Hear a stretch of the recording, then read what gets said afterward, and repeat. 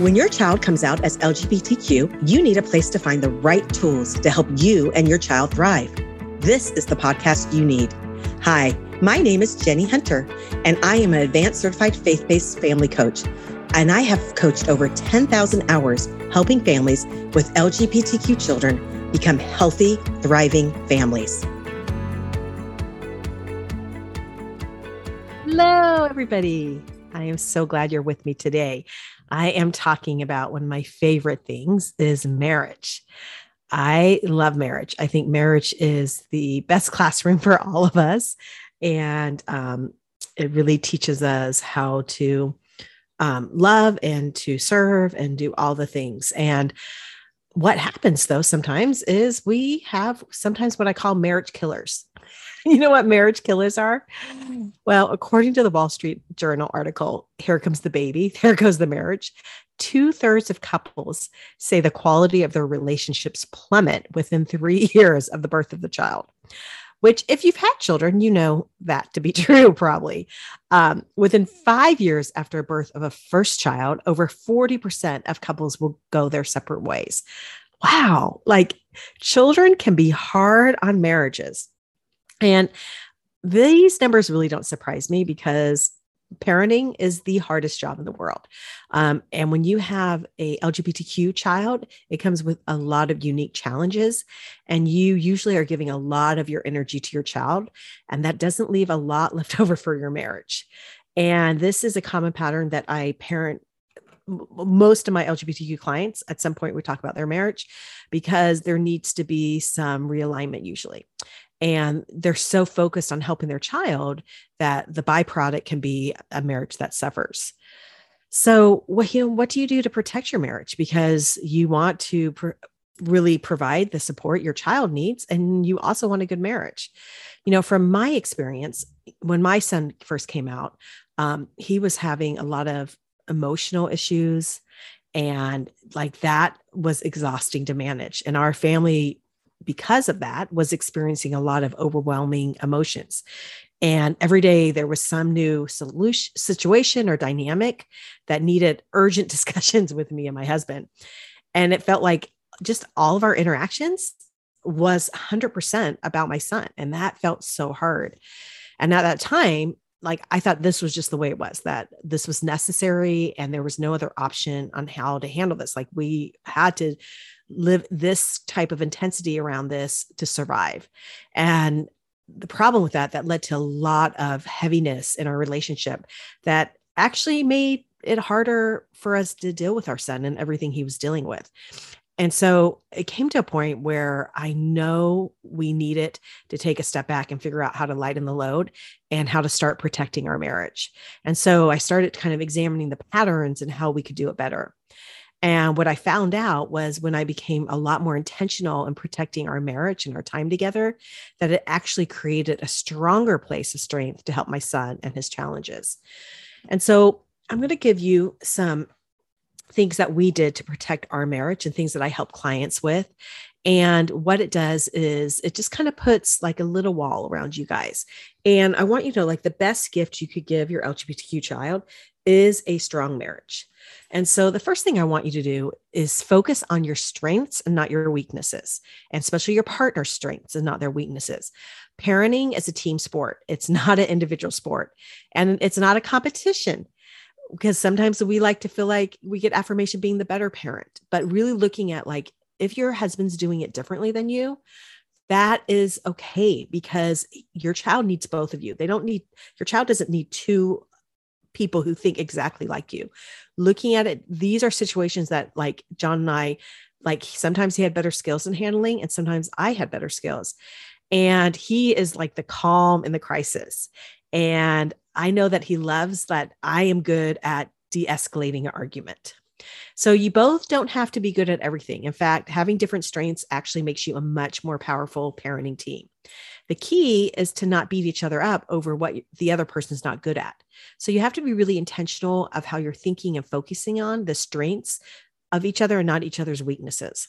So how you do is you think like thoughts daily, kind of a mantra about how your spouse is doing it right. So whatever we're thinking, our brains job is to find evidence for.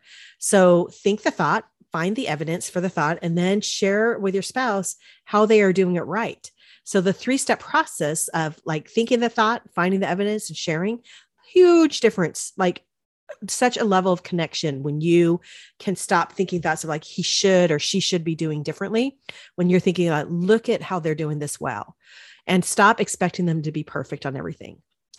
Okay, so that's the first one, is focus on the strengths, not the weaknesses. The second tool I'm giving you is create a safe place. You need to be each other's safe place. And what this looks like is you can say what is bothering you, and no matter how petty it is or how embarrassing it is, and the other person will not judge you for your thoughts. And in order for this to be a safe place, you let each other kind of see you're ugly, and it has to be a judgment-free zone. And you've got to be able to feel honest and vulnerable with each other and know that your spouse still loves and respects you, even when they see you're ugly. We are all human beings and complicated emotions. And having a space to process those hurts, your frustrations, your inadequacies, all the ugly, like you're just not going to always be thinking perfectly, is so necessary to your mental health. And really, which is it's just as necessary for your mental health as exercising is for your physical health. And if you don't get these frustrations out about your child, then it will show up in your relationship with your child. So there are going to be days that you don't like your child. And when you will see, like, say something stupid, or your neighbor says something stupid, life is messy. It's just not always going to go perfect. And you really need to have a place to process those hurts so you can be emotionally healthy. And everybody needs that person to process the ugly parts of ourselves and lives. And being that person for each other in your lives, your marriage, will make you a stronger team. There's many days that John, I would call it, talked me off the wall, or I did the same for him. And you just get triggered differently and you react differently, and not making it mean you're a bad parent because you're feeling a certain way, but just like you're a human being. Of course you feel this way. That is kind of the message you need to give to each other. Okay. So the third one is tag team. There are going to be days that you will be completely done. You will be done with the talking. You will be done with the worrying. You will not want to feel like being the parent. So you got to know your emotional limits. And if you're not feeling emotionally equipped to handle the day's crisis, then it's time to tag out. We really have this assumption with each other, John and I, about we're both doing the best we can at all times. And we know that we will have hard days. And luckily, our hard days usually haven't occurred at the same time. And when one of us is having a hard time, we have made tagging out part of our marriage culture. So we respect each other's limits, and we don't belittle each other for being honest about what we are able and capable to do in the moment. So we pick up the parenting slack for each other as needed. And that ability to be honest without abusing that culture with each other is, you can have additional help, and it really creates more love and understanding in your marriage. And like I said, there's many days where I call him and I'm like, you know what, when you come home, I'm going to need a break, or can you handle talking to this with one of the children? He doesn't like, well, why don't you do it? He just knows, like, this is when I need his help. And he knows that I'm doing the best I can. And I'm the same with him. And so being a team and tag team is totally what you need with parenting sometimes. The fourth one is stop thinking they are doing it wrong. One time I was cooking with my sister and I was cutting an onion, and she came over and instructed me how I was cutting the onion wrong.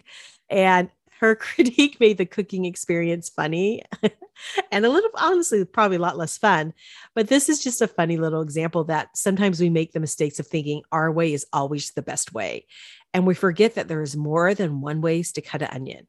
And one of the biggest mistakes we make in marriage is we judge our spouse how we parent or how we were parented. And there are as many ways to handle parenting, just like there are many ways to cut an onion. So look for common ground. You don't have to parent the same. You just have to agree to respect each other's parenting styles. And remember, you probably both want the same result. When I have thoughts that my husband is not handling a situation right, I immediately create that disconnection. And we all have opinions of how things should be done. But if we want to protect our marriage, you really need to be good at managing those thoughts of they shouldn't be doing something. And so when I think my thoughts when I see my thoughts and they go to, he is doing it wrong, I have learned to really question those thoughts and who says I'm the expert and that my way's the best way. I literally have that mantra quickly after I think, why are they doing that? Or why is he doing that? Or I can't believe he just said that. So I say, who says, and why do I think I know the best way for him to react or act? I remind myself that I am not a parenting expert. I am doing the just best as I am, just as he is. And there are many ways to cut an onion as it is to parent. So I've trained my brain to go to, he is doing the best he can, and I'm doing the best I can. These thoughts keep me feeling connected to him, especially when we're experiencing a very high emotional problem. Okay. And I'm not saying that later on you don't have a discussion of like, so why did you say that? Or how did you handle that? But you handle it after you're both triggered in a safe place and talk about it. And we've done this many times where we don't bring it up in front of the kids. We let it happen. And then when it's a little bit safer and things have calmed down, we have a discussion. And we've changed some ways each of us parent, but it's much, the feedback there is welcome versus in the heat of the moment. So be careful of your feedback. Create space for your marriage. This we were not doing. We weren't even like going on date nights. And so, you only have so much energy and you need to allocate some of the energy for each other. Creating space for your marriage needs to be a time priority. Parenting an LGBTQ child can make you feel on high alert constantly. There is not a lot of ghosting when it comes to parenting. It's exhausting and it's hard to feel connected, and let alone sexy when you are exhausted, worried, and feeling a lot of fear for your child. So we found that regardless of how hard the week was, we needed to carve out couple time. You might be thinking day night can't solve everything, but it really does solve a lot. Some weeks, honestly, I would live for that couple hours away with John when I could be the girlfriend and not the mom. And so having that balance in our lives helps sustain us in the harder moments. And so making that time is so vital. The last one I want you to know is to get help. If you feel you don't know how to change your current patterns, get help. Having third set of eyes, a neutral place, is key to some situations. If you're emotionally distancing yourself from each other and living parallel lives, like if you turn into the roommate or you're like the mom, you need to get help. If you are feeling overwhelmed with the stress of raising an LGBTQ child, you need to get help. I repeat, get help so many times because this is how important it is. Your relationship with your spouse is your most important relationship. Treat it like it is. Invest in it. Respect your relationship enough to get it's the right resources. If you had say a heart problem, you would be going to the heart doctor and you would be getting on medicine and you'd be doing all the things to get your heart healthy. And your relationship is just like that. Like it is just another resource to function well in life. So when you're faced with a situation that really feels out of control, professional help can be a godsend. A neutral third party can assess and offer perspective and even help you develop a game plan for how to handle very specific situations.